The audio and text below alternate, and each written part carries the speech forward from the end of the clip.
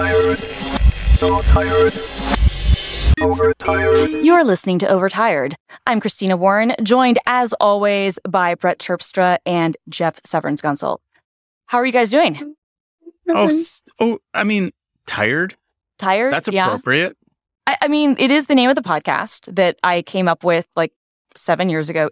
Oh my God. While we were tired. In an elevator. Yeah. In an elevator at Twitter. At Twitter HQ. Oh, that's right. It was at Nice. Twitter HQ, wasn't it? It was. That's a good origin story. Speaking, I have some great news for you guys. All right. Speaking Tell of us. Twitter, this podcast has been acquired by Elon Musk, which is nice. I great forgot. news. We no longer have to do sponsor reads. We're not We allowed have to to say come into the anything office. negative about Elon Right. or Tesla or SpaceX. All jokes have to be what Elon determines to be funny. But hey, Okay. we'll roll with it. I mean, I'm look, this is what happens Obviously sometimes. lying. Clearly. Yeah. I mean, because look, I will say that if Elon wanted to offer us like a shitload of money to sell out, I would totally do it. What's your price? For a ride to I- space. Yeah, I don't know. I mean, I don't know. I mean, I would- Without him aboard. Sorry, go ahead, Right. Christina. no, it's to say what my price would be. I mean, like for this pod, it would be, because here's the thing. We could always just recreate our own thing. Like, you know what I mean? Like if it went to shit. So I don't know. It wouldn't even have to be that much. Like it would have to be something. But I would. if he, For me, it's about 5 million, because if it was anything That less than much? that, I could parlay that. Hey, we're a podcast that Elon offered $4 million for. So I could parlay that into other buyers. If we were worth that to Elon, there's some legs to that. 5 million though, Shit. I'd I'd- sell out. That's all right. I'd do it for a pocket full of McDonald's gift cards. yeah, honestly, I was thinking more like 50,000, and I'd be like, Oh my God. yeah. Shit, I make that mhm. in a minute. You know what, though? How cool would it be if we only recorded the podcast from space? So every week we took a trip and we recorded in space. And that was our bit. Okay, Like, we that actually record- that'd be cool. Would all three of us in a space Yeah. shuttle recording Yeah. a podcast?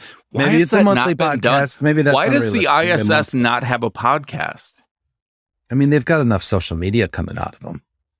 I haven't paid attention, do they? Yeah, they've always got someone who's good at working it up there. Huh. We have a social media intern at work now, Mhm. and I don't want to talk shit.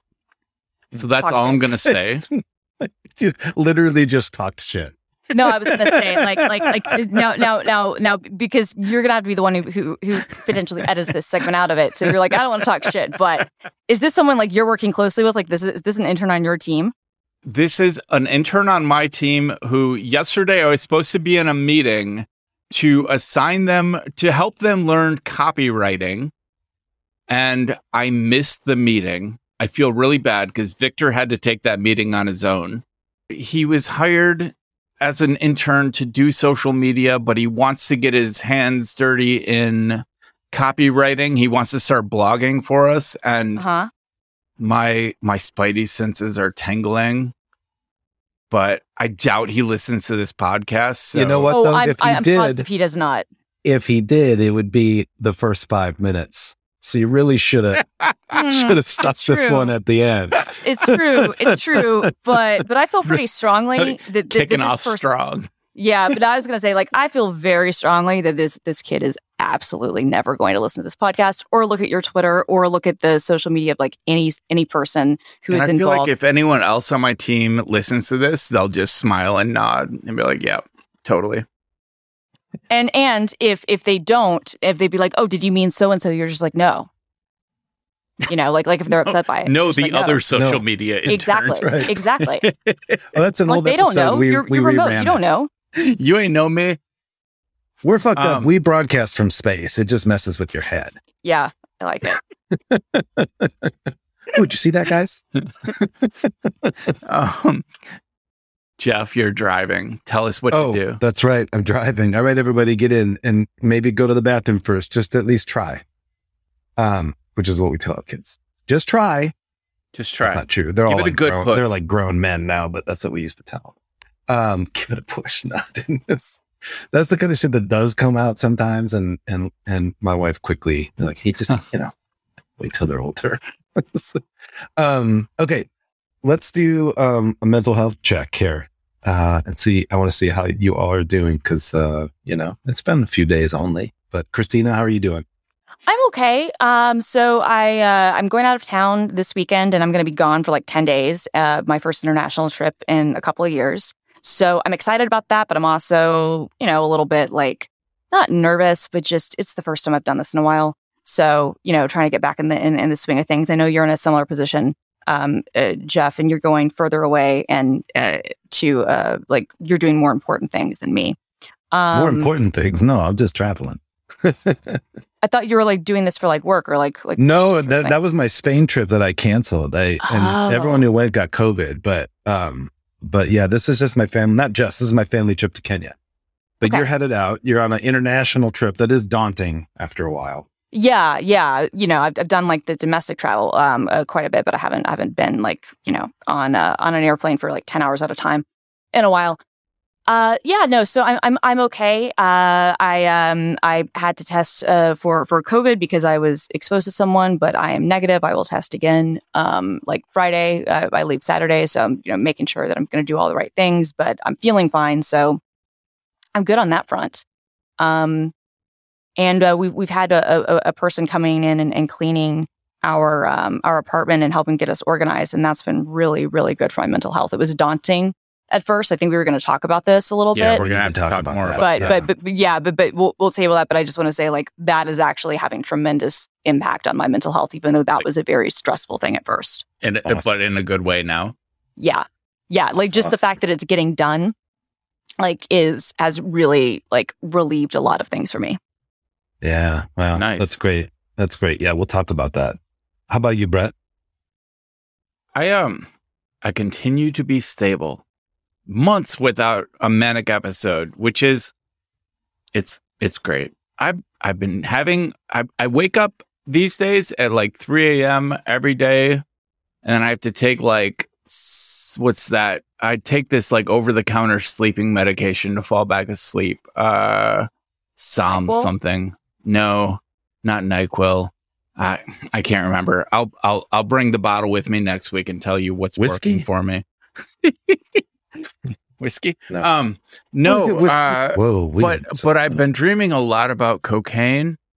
I really, being stable apparently makes me crave drugs. I feel like that's come up for a few weeks in a row now. But I'm clean. I'm sober. I'm stable. And what more could you ask for? I mean, yeah, shit. I mean, other than, dying in a drug-fueled binge. Dying happy. Don't ask for that. No. Yes. No, my cat started vomiting blood yesterday. Or a couple days ago. Hold on. I'm just trying to imagine what mortality. I flipped to mortality.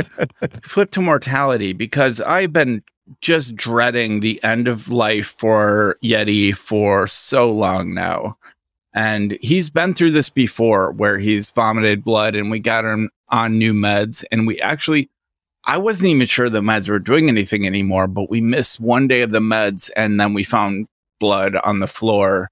And it's made me realize that we're keeping him alive, maybe past his due date, but it always brings to mind like mortality for me. Yeti's been with me for almost 20 years now, and he's my confidant. He's my friend. He has lasted longer than any relationship I've ever had in my life. He's been there for it. So the fact that he is clearly reaching end of line, EOL, or EOF even. It's there's a whole process for me, but mental health wise, I'm growing out a beard. which I feel is indicative of my stability. Like I am able to grow a beard. Yeah. Like, because when I'm manic, I tend to shave. I don't know why. I just like get out the clippers and I just do all of my head and everything. But the listeners can't see this, but you guys have to say this salt and pepper beard I have going is looking pretty good. Yeah. I have homemade cocoa butter and beeswax beard balm in it. Mm-hmm. It's shiny. It's got a lot of gray in it. And I love the gray. Anyway, Jeff, how are you? Also bearded. I'm doing pretty good. I had the first time ever since I think I've been taking sertraline for like 2 years, and for the first time ever I went without for a couple of days because I ran out on a weekend and just hadn't properly. Sometimes it gets refilled on its own and you get used to it. But anyway, and on day 2 I spent the whole day just feeling so off and so like dizzy and so just kind of like I just did not feel good. And I realized like, oh, it's been 2 days. And I've always, that's the one that you're told, like, you don't just stop that one. Yeah.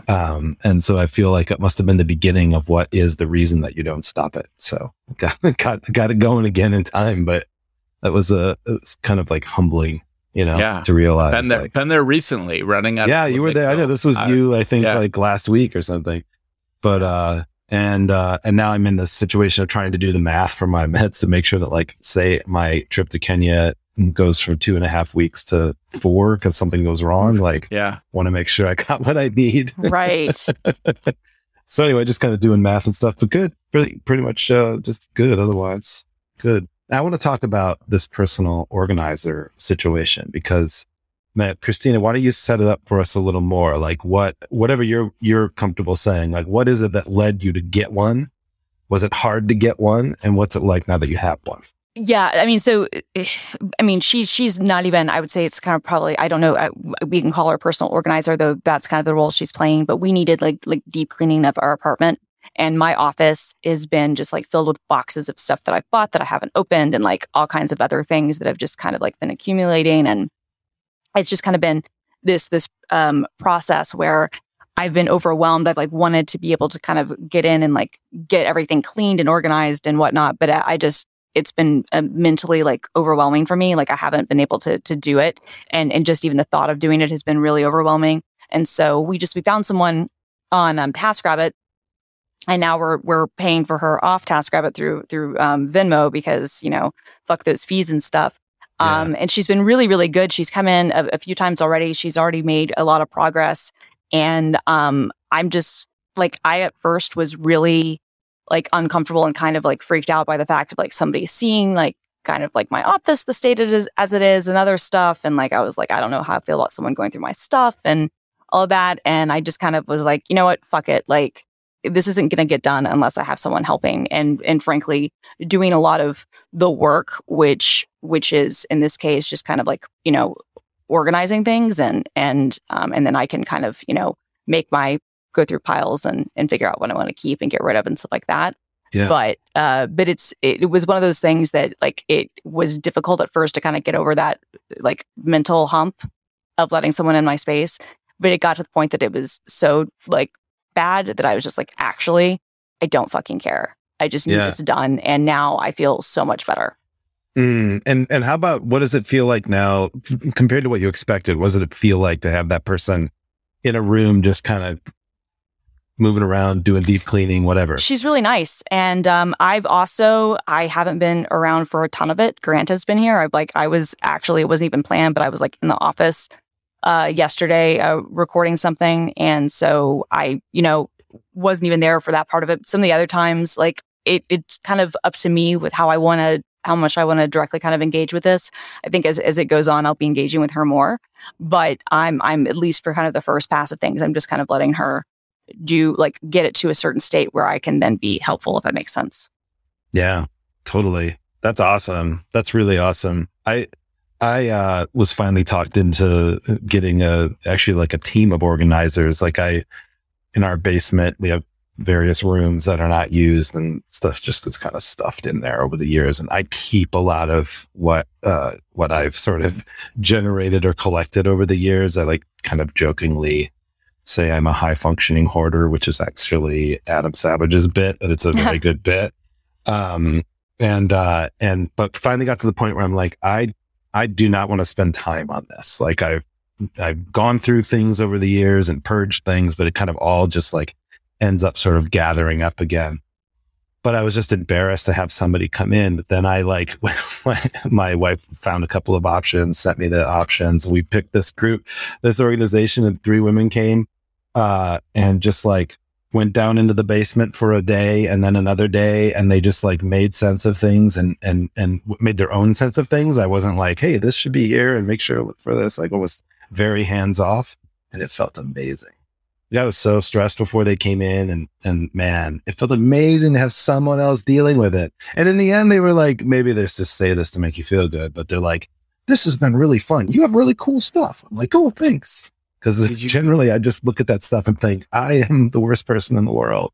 I love it. Did you let them into your office? Do you have like an area that you consider like your sanctum? Like this is myself personified in a room, and it feels very invasive to let anyone in it. There's just not anything they could do in here. Like I have some piles and stuff, like, but mostly it's like, it's a small room and it's just kind of got the essentials in it. So I wouldn't feel that way. But they did that. We actually had them go into my workshop, which is very much like a place that only I go. And it had just gotten really out of control. And they did that too. It was just like, they just handled it and they had fun doing it. And like, it was just the most amazing feeling. And it really, it did wonders to take away some of the shame or some of the like, don't go in there kind of. Yeah. See, that's the way I feel about my office and my bedroom. Like the rest of the house, please come in, help me out, organize this stuff for me. But my office and my bedroom are very much, they feel like extensions of my brain, and they're messy and they're chaotic, and they are like, I can find everything most of the time. If it's within the last year, I can figure out where it was. But it feels like a very personal, very intimate thing to let anyone else. I don't even let Elle into my office. Like it feels like such an invasion to me. And it could, like, I need to get this place organized. I feel like my brain would work better. It would. If I got this shit under control. But you can't see off to the left and right of the camera here. Always. But there are shelves that I have just I consider them like archival storage. And, and it's not horrible. Like I could show it to you and you'd be like, that's not so bad. But it does affect my brain. And I do think I could benefit if I was willing to let someone in.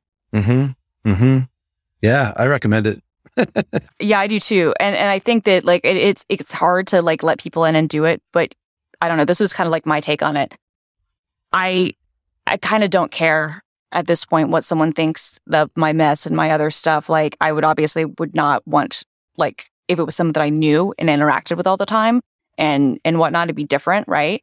But I kind of don't care. It's like I need the help, and I'm sure that they've seen worse, and if they haven't seen worse, well, now they have like a story to tell for the future, you know? Yeah, exactly. Be the cautionary tale. We're making memories. Yeah, and also like I found, I don't know if this is true for you, Christina, but I found it was one of those things that that I sort of worried about, and the second it got started, I felt fine. Like it was like the second they got in and started doing work, and I left the room, I felt fine. And didn't just felt fine; I felt great. Oh, that's good to know. Yeah. I recommend it. Just as an aside, somebody tweeted yesterday. I tweeted about like how it's great living when you have executive function disorder. It's great living with someone else who has executive function disorder, because there's just so much forgiveness in the relationship. And someone tweeted me back that it was great to have me out there as someone they could hold up for their daughter to say, look, this guy also has executive function disorder. Aw. And he creates a lot of cool stuff. And it was very heartwarming. Aw, That's awesome. that's really Love it. nice. For once, I'm not the cautionary tale. Yeah. Right. I relate to that. Should we do a sponsor break? Yeah. I will. Christina always does the ZocDoc reads. You want me to do the ZocDoc read? Or you got it? I can do it. What are you feeling? I feel like you are I'm the best ZocDoc person. at All the right. ZocDoc reads. Well, I am a longtime ZocDoc user, so finding and booking a doctor who's right for you doesn't need to be a terrible experience. Will they take your insurance? Will they understand your needs or be available when you can see them? Well, with ZocDoc, the answer can be a refreshingly pain-free yes.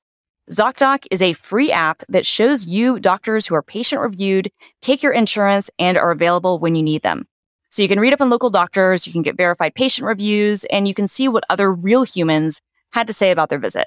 So when you walk into the doctor's office, you're set up to see someone in your network who gets you. Go to ZocDoc.com, choose a time slot, and whether you want to see a doctor in person or do a video visit. And just like that, you're booked. You can find the doctor that's right for you and book an appointment that works for your schedule. Every month, millions of people use ZocDoc, and I'm one of them. It's my go-to basically anytime I need to find a new doctor.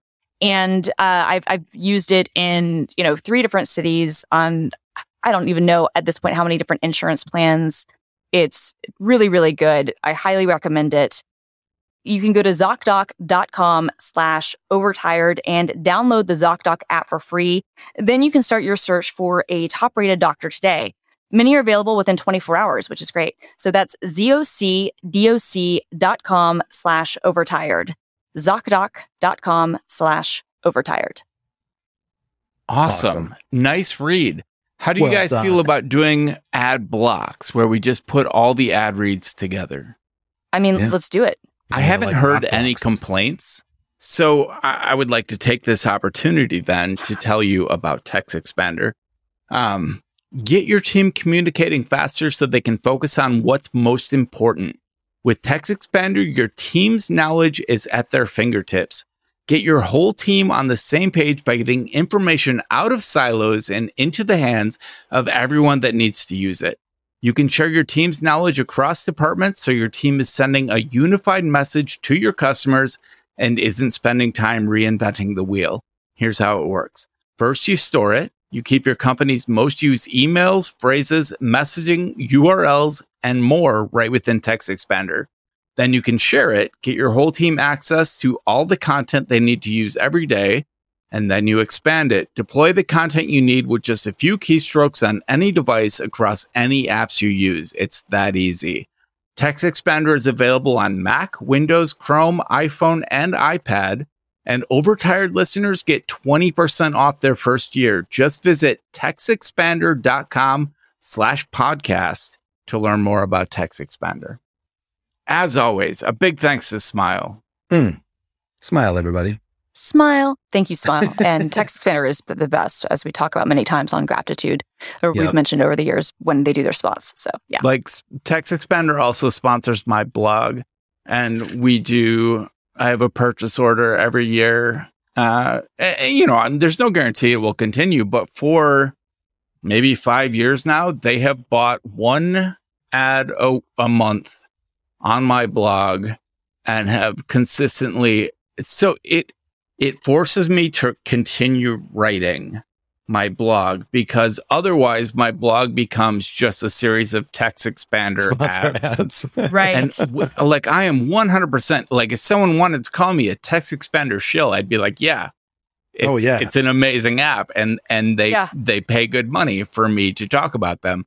And I have no qualms with doing it. But if my blog were to get to the point where it was like 3 TextExpander ads in a row and there was no other content in between on the main page, then I would feel bad. So it prompts me to continue writing. I like it. I love it. I have a story to tell. So my dad was in town. He lives in Iowa, and he collects and restores vintage speakers. And by that, I don't just mean like boxy speakers. I mean, these are electrostatic speakers. They're crazy. They can be sometimes like 6 feet high and just like an inch thick. They're like the craziest thing, and they sound so freaking good. And there are so many weird variations of them. And so he found this set of speakers in Stillwater, Minnesota, which is about 45 minutes away from Minneapolis. And he came all the way from Iowa to hang out with me, sure, but also to get these speakers. So I went with him because I love getting stuff off of Facebook Marketplace, actually. Like I've had almost like only positive experiences, especially if it's like something that is sort of a specialty you're into, like a kind of tool, or like in this case, weird speakers.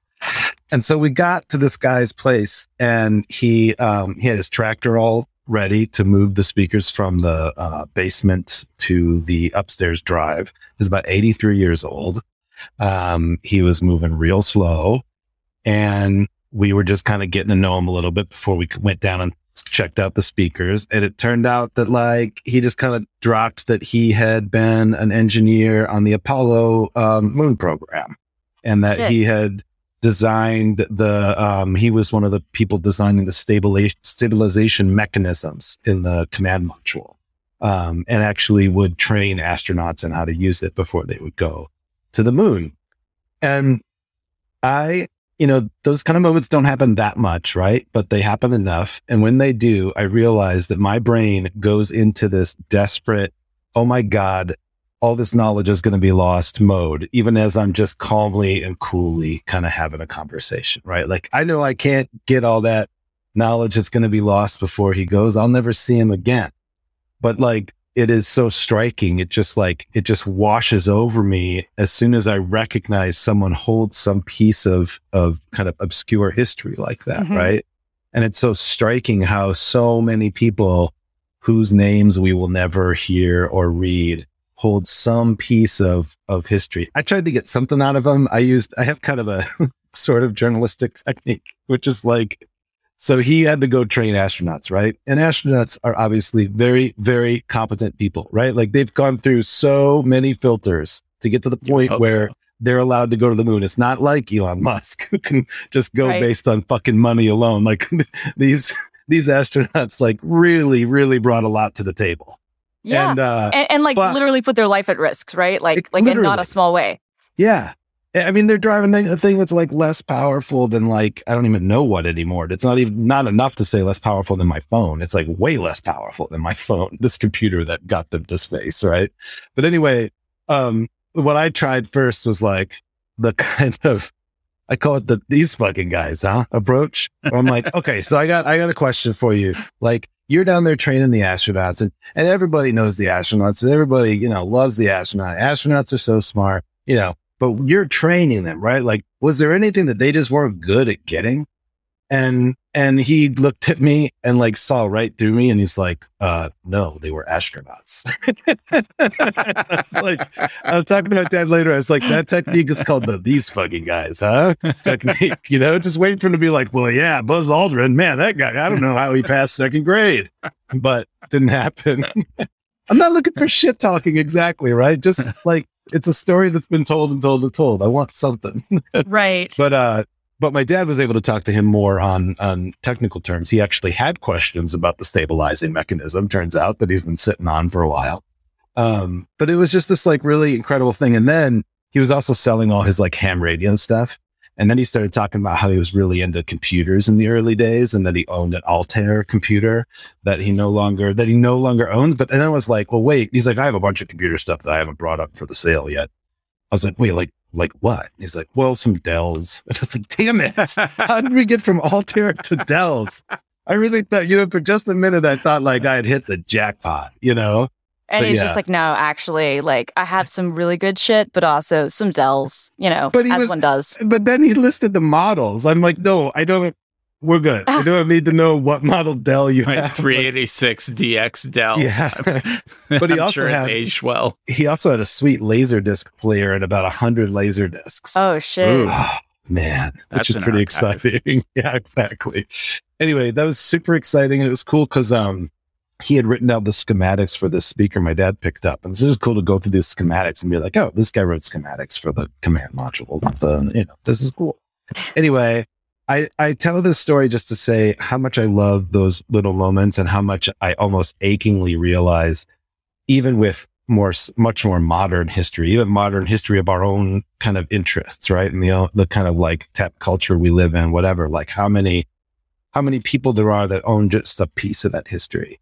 And that it's really, despite how we document stuff much better now, there's so much that's in between the stories we know that we'll never know, because that person is never going to tell somebody and then they're going to be gone.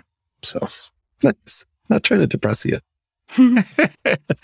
How much do you think you could get for an Oscar computer these days? Oh, Lord. I don't know. Am I supposed to look it up? Is that part of the test? I don't know. I don't really have internet in space. I sold one for basically the equivalent of a gram of heroin. Same. And also, what is an Oscar computer? Oscar was one of the early suitcase computers where the front of it came off, and it was a keyboard with a small monochrome green screen, had a 300 baud coupler modem built into it, and a floppy disk drive that I think was 5.5, maybe 7. I can't remember what floppies it took, but it was an early, and I had an AT&T machine too that was just another suitcase computer that I picked up at garage sales. And I'm pretty sure they would be more valuable today than they were 20 years ago. But I let them both go for drugs. And I could have started a computer museum at some point. That's true. Look what you did. Now I was recently given a TRS-80 portable computer. Yeah. Those are awesome. They called it the Trash 80. Mm-hmm. And it came from a friend who had been a reporter at the Star Tribune back in the 80s and had to take it on a South Pacific trip. And this was the Model 100, right? Yeah, the one it's just got like a screen that's about yay big. Okay, yeah. The Model 100 is like, this is before my time, but it is so cool looking. People are making modern versions of it. The first computer program I ever wrote was on a Trash 80 with those little screens. Yeah. Well, one of the things he gave me was all of the paperwork that the Star Tribune put together for him on how to connect to the phone and like whatever. But it says at the top Trash 80 instructions, which I thought was pretty awesome. But it's not there anymore. But he had programmed in like a Star Wars game. I'm sorry, a Space Invaders game, Star Wars game, Space Invaders game, which I'm sure was like 4,000 lines of BASIC. But it's my goal to do that. Maybe I'll take that on the plane with me. Get some Space Invaders written in logo. Yeah. Oh shit, that'd be so cool. Yeah. Somebody created, so like the framework laptop that I've talked about a couple of times. Somebody like has an open source project where they've created like a frame deck that basically is highly inspired by the Model 100 Trash 80. And it's really, really, really beautiful. I'm gonna put it in our chat, and we can see it. It's really good. I was thinking about the framework because one of the, this guy was selling a bunch of ham radio stuff, and one of the things that electronics nerds back in the like 60s would do is buy Heathkit stuff, which were these just kits that would make anything from like a ham radio transceiver to a color TV. My uncle made a color TV out of a kit. And what was so incredible is to look at, he had a ton of these that he had made. The quality was so incredible. Like the casing was so solid. And, it just made me think like there isn't much like that today, but the framework computer kind of makes me think of that. Like, I totally agree. Like it's definitely like a mass produced thing, but it is definitely like, I've had like numbers of conversations with people on their team and stuff, and they very much care about what they're doing, which is cool. And I'm glad that like a year later, like I'm still very happy with it, and I'm glad that they are still chugging along and seem to be being successful, which was not a guarantee at all. So because it's a commodity space, and they're doing something that's very different from what other people are doing. And they're kind of the first to really get something like that off the ground. Yeah. Honestly, yes. Way. Honestly, yes, because like what was shocking to me, and we don't need to talk about this anymore, but like was that what I got was basically exactly what was promised to me, which never happens with these sorts of things. Yeah. And I'm looking forward to when the main boards for the 12th gen Intel processors are available this summer. I'm going to buy one of those and put in my laptop. And then I'm going to take the 11th gen main board that I have and do some sort of DIY thing with it because like, awesome. Like they're really encouraging that, which is really cool. Yeah. People are doing such cool stuff. It's like become its own weird version of the Raspberry Pi. Kind of just much more expensive. Way more expensive. Yeah. It's cool though. That's awesome. Okay. I have another topic in here. I have a couple topics for today. And I think this next one will be quick and the one after that will be longer. Okay. Okay. So I want to talk about just something happened to me just before we were recording that I thought it was so sweet. A friend of mine, my friend Alan, was turning me on to this music library like CLI called Beats, Beets. And it was something I was just looking for something like that for a while. And so we were going back and forth about it and I was kind of looking at it, playing with it. And then he said, "You want me to send you my config file?" And I thought, that is such a developer love language. Like, yeah, it is. Because I just felt touched. I was like, yes, I would like to see your config file. Dot files as love letters. Yeah, exactly. Dot files as love letters. I remember that happening with you, Brett. At one point, you shared some things, and I'm like, well, this just feels special. Yeah, like I have my dot files repo is private. Like I keep it on my Synology in a Git repo on my Synology instead of publishing it to GitHub because, man, dot files can be very personal. Yeah. I was gonna say like letting someone in to organize my office. No, I was gonna say mine are private too, and I've gone back and forth about this because there's a part of me that like would like to make at least what I have kind of open, at least maybe like parts of it. Then there are other parts I'm like, I really exactly. It would be like someone reading through. Yeah, it's like someone going through your office. It is exactly like that. The difference is that if you have it on GitHub, and like mine is just in a private GitHub repo, but like you could basically have like, thousands of people driving by and like looking at and silently judging you versus just the person that you pay to do a service who you never have to interact with again after that is over, I like that. Yeah, exactly. Or there could be thousands of people benefiting from that's your the problem. Genius. But yeah, it's that line of like, what's going to get me judged versus what's going to actually help somebody. And then in a lot of cases, I feel like there is somebody out there less experienced than me who could benefit from what I figured out, but I haven't figured out so much that I feel comfortable with them taking my lead. Right. Yeah. Yeah, so it's interesting you say that because actually both of these things are interesting, and I love the whole idea of like these things as being like love letters.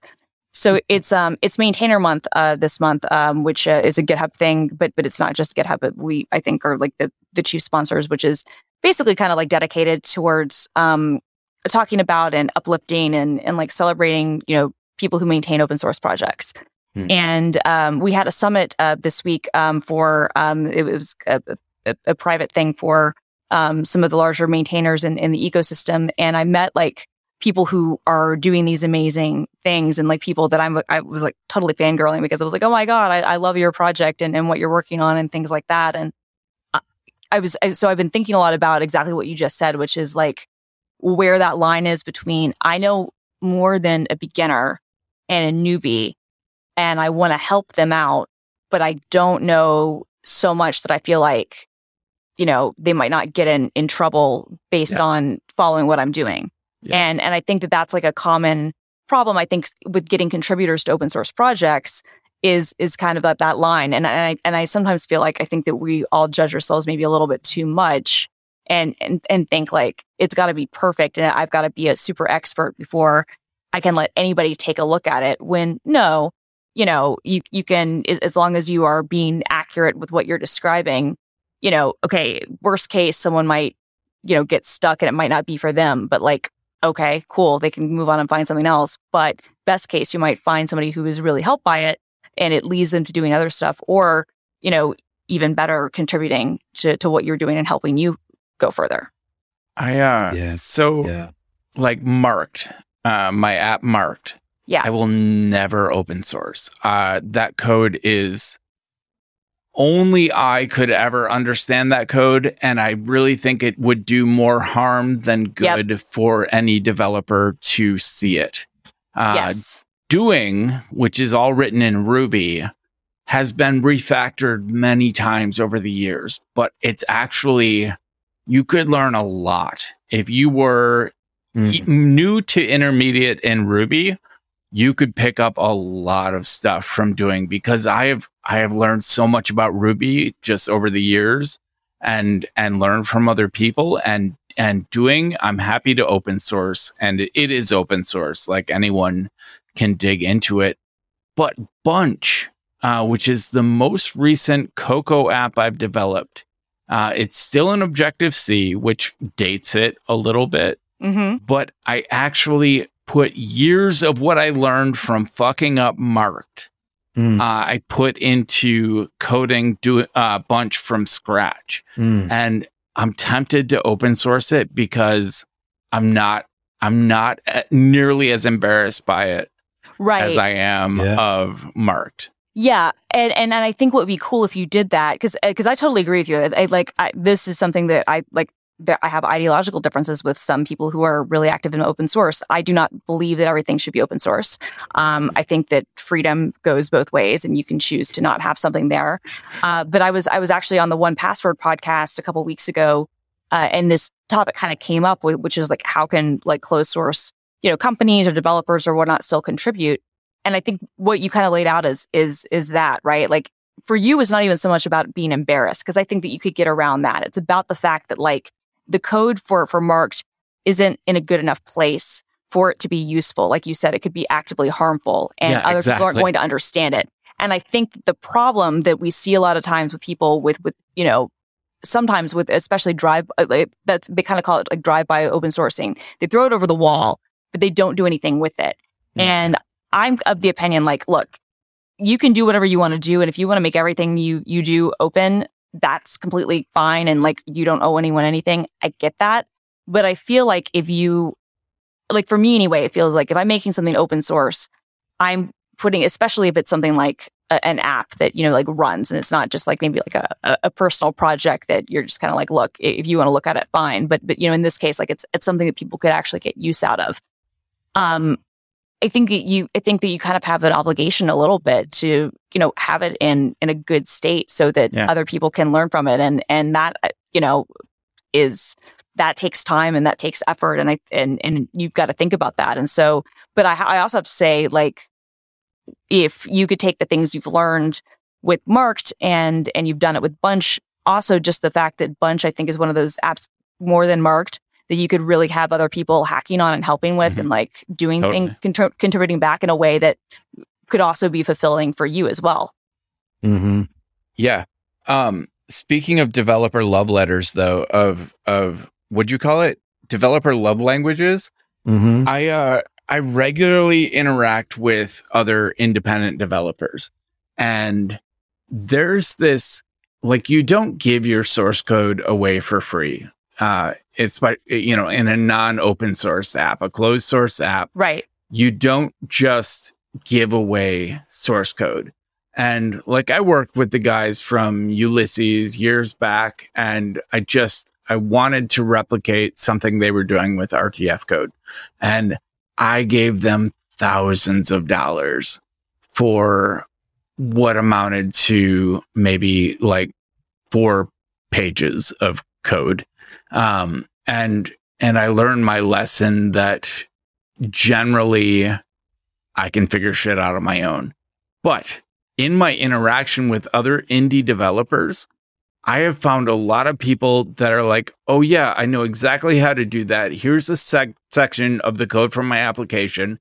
Half the function calls in it won't work for you because they call other proprietary functions of my own. But you can see from this how this thing would work. And it has been so helpful to me. Like Daniel Jalcut from Red Sweater, Craig Scott from iThoughts or Toketaware. Like those people have shared code with me.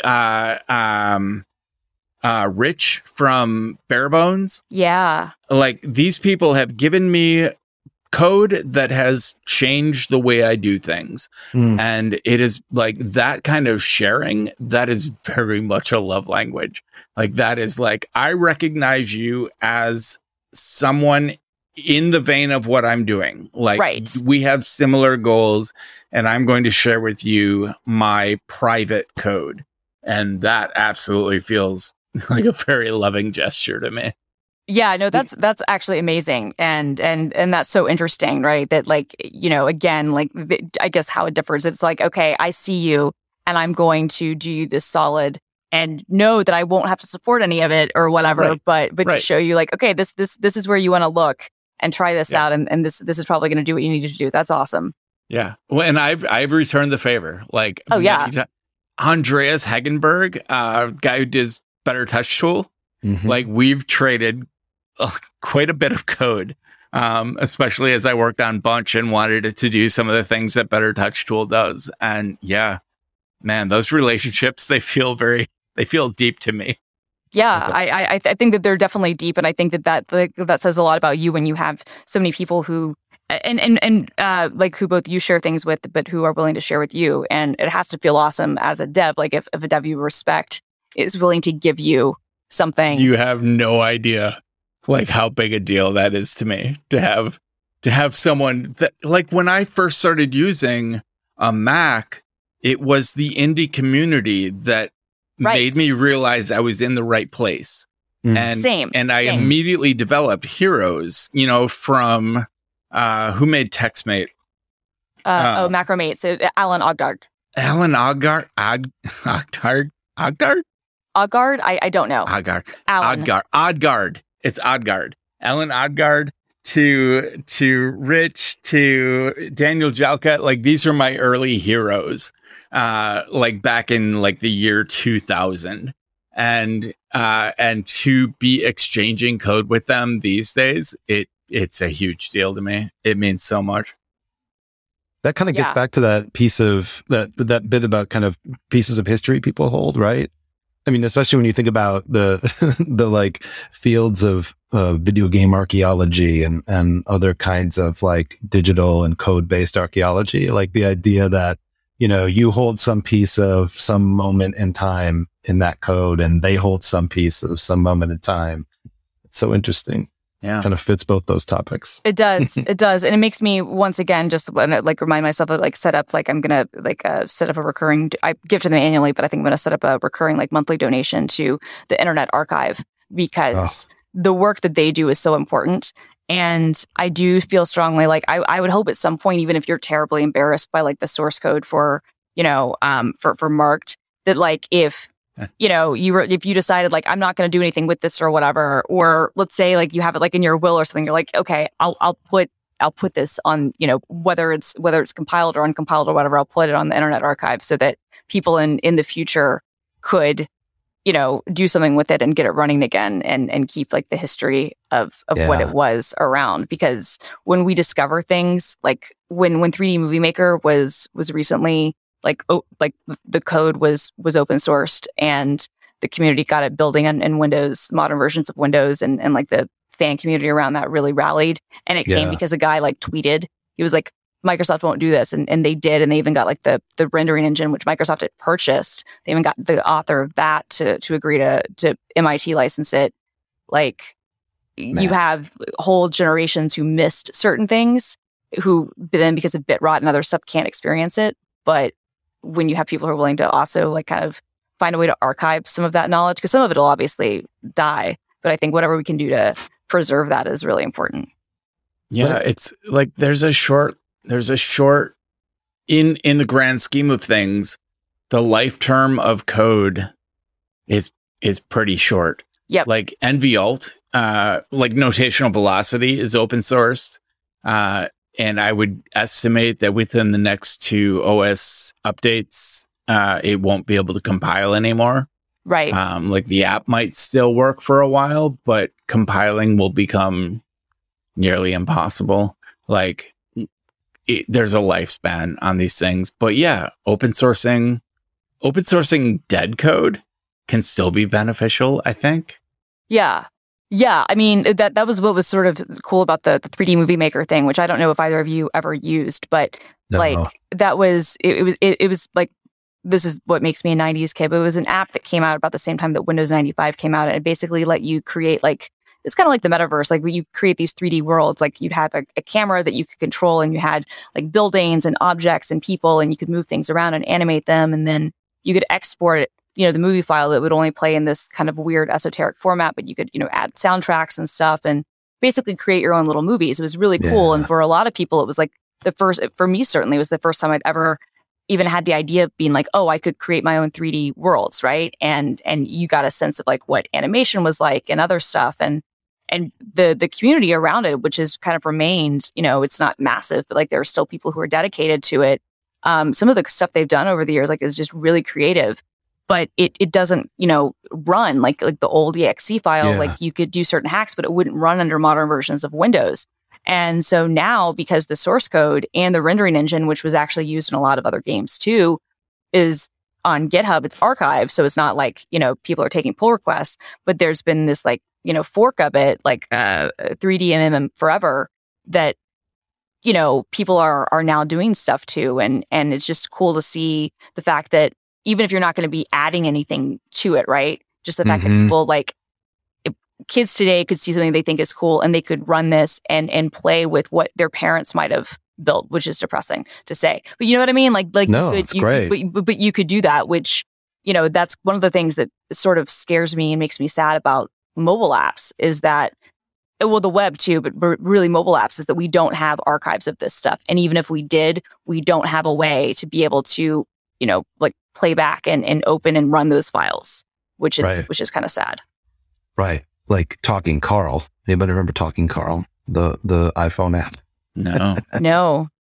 It was a little squishy, adorable red guy, and you would say something into the phone, and then he would say it back in a high voice. And it was, but what's funny about that is, just to take this kind of further in the same direction, is that Talking Carl was an app that my friend Jonathan turned me on to that very much reflected his humor. He's dead, and I can't play Talking Carl. And I feel like that's some of the ways in which I'm kind of thinking out loud here, but one of the things that all of this makes me think about is the way in which, historians will have so much more data, of course, and so much more to work with, but they'll also have so many more tools with which to work with that so much more data.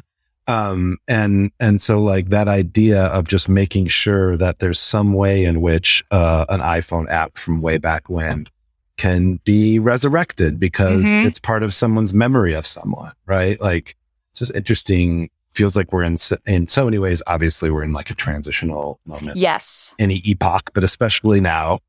And that is just one of those little nuanced ways in which that's the case. I dug up an iPhone 1, 3, and 4S, just going through like shit I needed to sell. And I got them all to boot and realized there are apps on there that at one point I considered essential and I loved or considered really fun. And I love that don't exist and won't run on any modern operating system. Wow, They're like little relics from the past that I can only run on these phones that are basically garage sale material at this point. Yeah. Interesting, man. Well, this is a nice segue into Graptitude. Oh shit. I mean, actually, I would do Talking Carl, but I already did it. Somebody start, and I'm going to look up Talking Carl. Okay, I'll start. So this is one that I actually discovered relatively recently, but I was using it this week because I was having to create some videos for work for the product team, and that also included some GIFs because yes, I say GIFs for the social media stuff, and converting like videos into GIFs and making them not look terrible is not a super easy process, but there is a command line tool called GIFSKI, GIFSKI, and there's also an open source Mac app that is a front end for the same thing. And it is so good and it is so useful. Both of them are just great. So that is my gratitude. But I also want to go a little bit further because the creator of the Mac app, his name is I'm not sure how you say his name. He's a European, Sindre Sorhus, Sindresorhus, and he is awesome. Like he's I think the person who created like Awesome Lists and so no pun intended there actually, but he's also has a bunch of open source Mac apps and then a few of them that he sells in the store, and he's got he's like basically able to do like full-time open source stuff based on people being patrons of him and whatnot. And he just contributes a ton of stuff to the community and does really good things. But I really, really appreciate Gifsky, both the person who created kind of the library for it and then his front end, which he created because I was able to take like a really big, like not really big, like I had like a 1.5 minute video that I needed to cut down to like a 30-second GIF. And I was able to do it with this app relatively easily and then also adjust like the quality, the size, and the number of frames per second, and then get it in a file size that would work on the various social media sites. And it looked really, really good. And that is typically like a lot of the converters, like some of the ones that, you know, like Jiffy and some of the other there used to be one called like, I think like Jif Bartender or something like that. Like there's one Lively. iPhone app, Lively, does a pretty good job. Yeah, and like those things are cool, but and for the iPhone that might be like what your best option is. But if you are on a Mac, like this particular library, it's gif.ski is the URL. They use like a high quality GIF encoder based on PingQuant, whatever that is. Yeah. Oh yeah. And the guy who wrote this is the Image Optim guy. So yep. You know this is good shit, right? Yep. And so it's really good. In the past, the only person I saw who could create really high quality GIFs was my friend Andrew Lazuski, who works at Gizmodo. And what he would literally do would be he would bring in the video file into Photoshop and go frame by frame and hit frames and then like create the GIF that way. And it would look amazing. And he had a whole workflow that he would do. But like now you could get probably really comparable results with Gifsky. So shout out on this. Sorry, go on.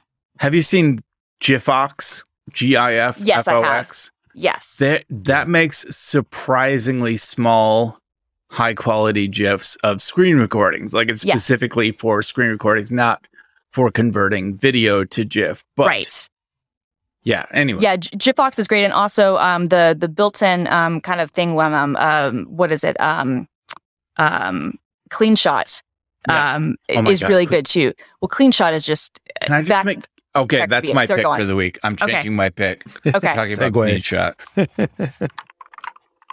Okay. Are you done? I'm done. Yeah. Should I go? Yeah, please go. Okay. My pick, as previously mentioned, is CleanShot X. And it is, if you need a screen capture app for macOS, it is the bee's knees. It does everything, and it does it so elegantly, and for everything from capturing images, windows, entire desktops, annotation, movies, sharing. It has like a whole cloud platform built in. It does everything, and it just does it just so elegantly. So well. Like I am constantly amazed at how much I don't have to think about using CleanShot. It is 100% replaced any built-in screenshotting tools for me, and it has surpassed any other screenshot tool I've ever used. CleanShot is amazing. Yeah, I want to add a +1 to that. I've tried basically every screenshot type of utility ever because for most of my career, regardless of what I've done, I've dealt with a lot of screenshots. Like I have a screenshot folder that I have like literally linked to with default folder X so that I can open it from any part of my system, to the point that I have to like sync that every time I go on another computer because I use my hotkeys and it's there. Yeah. And I used a cloud app for a really long time for sharing screenshots with people. Yeah. But their pricing became honestly insulting. And so I stopped using Cloud App, and I used what is it? Droplr. Well, there's Droplr and there's another one. It's also on setup. It's the one that's this little more indie that you can have self-hosted if you wanted, like on an AWS server. I know what you're talking about. I can't remember the name. A Dropshare. There we go. Yeah. And Dropshare, you can actually use it with CleanShot X. But I'll be honest with you, as much as I love Dropshare and I love that developer and what he's done, CleanShot X just does everything. It does it really well, and it also replaced some features that remember Sketch. Yeah. Oh my God. Remember when Sketch was good? Remember when Sketch was good before Evernote ruined it? Yes. And it had features like you could take a screenshot, but it automatically had padding of a desktop wallpaper behind it, right? And then you could annotate and you could do all this stuff. Yes. CleanShot does all of that. Yeah. And it also does, if you want to do with your own custom URL, like a shortener, you can use their hosted service. You could also host it yourself and have like custom landing pages, just like Cloud App. Like it's amazing. Every feature awesome. you've ever preferred another screen capture utility for, CleanShot has it. Absolutely, it does it all. And it's part of Setup, and the Setup subscribers get like 10 gigabytes or something of storage on their plan. The full premium plan. Yeah, I feel guilty because I would genuinely like to give and actually I might figure out a way just to like give them more money because what they do is just so good. Yeah. Sorry, I didn't mean to talk over your gratitude. No, absolutely. That much appreciated. That was some valid insight. Mine is Beats. I already talked about it. BEETS. So here's the thing. This speaks to me, and it also speaks to my worst potential for procrastination in this initial sentence. The purpose of Beats is to get your music collection right once and for all. I read that and I'm like, yeah, that's what I want, once and for all. Because I have never been super happy. I've always worked through iTunes, honestly, and I've never been super happy with kind of how my iTunes libraries and the files inside of them age. And I just love music so much and love the idea of having such like intense control over it. And this is a CLI that just works wonderfully. There's a huge community around it. There are a ton of plugins. So like if you host your music from Plex or you stream from Plex, just plug in that makes sure it lets Plex know that, hey, there's new stuff in here. There's a ton of like grepability in it that is just kind of incredible. You can go in and get your beats per minute if you need that. I mean, I don't need it, but I want it. And I like to know I have it. It's all part of this thing. Like last week I talked about how I was using setlist.fm, and I've now added like 220 shows or something to that. And I just like keep going. And I've been so pleased, at having a list that I can sort of, there's statistics. It can tell me how many times I saw Johnny Cash perform Folsom Prison Blues live, which is anytime you've seen him. So that's not that exciting, but like its ability to sort of slice and dice the shows that you've seen, as long as there are set lists there, is so fun. And again, it's one of those things that actually they're little memory torpedoes for me, like looking at a show that I forgot. There are shows I totally forgot I went to, but because I found a ticket stub or because I was in the neighborhood of that show as I added a different one, I remember it. And that was really sweet for me. And it's made me want to go deep with my music collection. And that's what Beats is going to do for me, I think. So, nice. Too bad I get paid by the hour. Taps into not just the music love, but also the nostalgia of music. Totally. So anyway, that's super fun. That's my gratitude. This has been fun, you guys. We had a super techie episode from space. Yeah. From space. I've decided to title the episode .file love letter. I like it. I love that. I like it. I like it too. .love. We could just call it .love, but no one would get it. .love. No one would. Now I think like if the whole economy and everything wasn't terrible, that like I could have kind of a decent startup idea, which would be like Tinder, but you match people with their .files. Ooh, that's awesome. That's artificial awesome. Intelligence, right? Matching up people based on their I love it. Their Unix command line preferences. Exactly. I mean, honestly, look, I think you can probably tell a lot about people's compatibility that way, to be completely honest. That's right. I would be really curious to see if that held true. Like I'd be curious to see who I was matched up with based on my .files. How about same. I would like to meet that person. You could do that though. There are enough dot files on GitHub. There are. I was going to say, yeah, you have the whole things. That would be the thing too, right? You have a ton of data that you could like mine from to do. Yeah. Yes. What would be interesting, like so many people duplicate their dot files. Like I've seen so many dot file repos that are just duplicates. Oh yeah. Same. Of someone else's with dot no file credit. repo. It would be interesting to have AI go through that and see what the differences are. What modifications did you make? Mhm. What personalization did you add? Yeah. And who might you be compatible with based on what you decided to tweak? Ooh. That would be brilliant. Christina, How you should about, do it. so what if the title is like tilde/.config.love or just tilde/.love? Then you see you're We're getting gonna go with it. you're getting tilde- closer to indicating what you're talking about. Dot. Love.yaml. Yeah. We'll just tilde/.love. That's There gonna it be is. that's the episode title right there. I Print love it. it. I love it. For anyone who started this episode wondering what the fuck that meant, this is where it came from. It all came down to this right here. Yeah. And you made Yeah. it through the episode, and now you understand. Now you get the joke. And now But you none can of go sleep. none of you fuckers are in space. All right, get some space sleep, you guys. Get some sleep. Get some sleep. The system is going down now.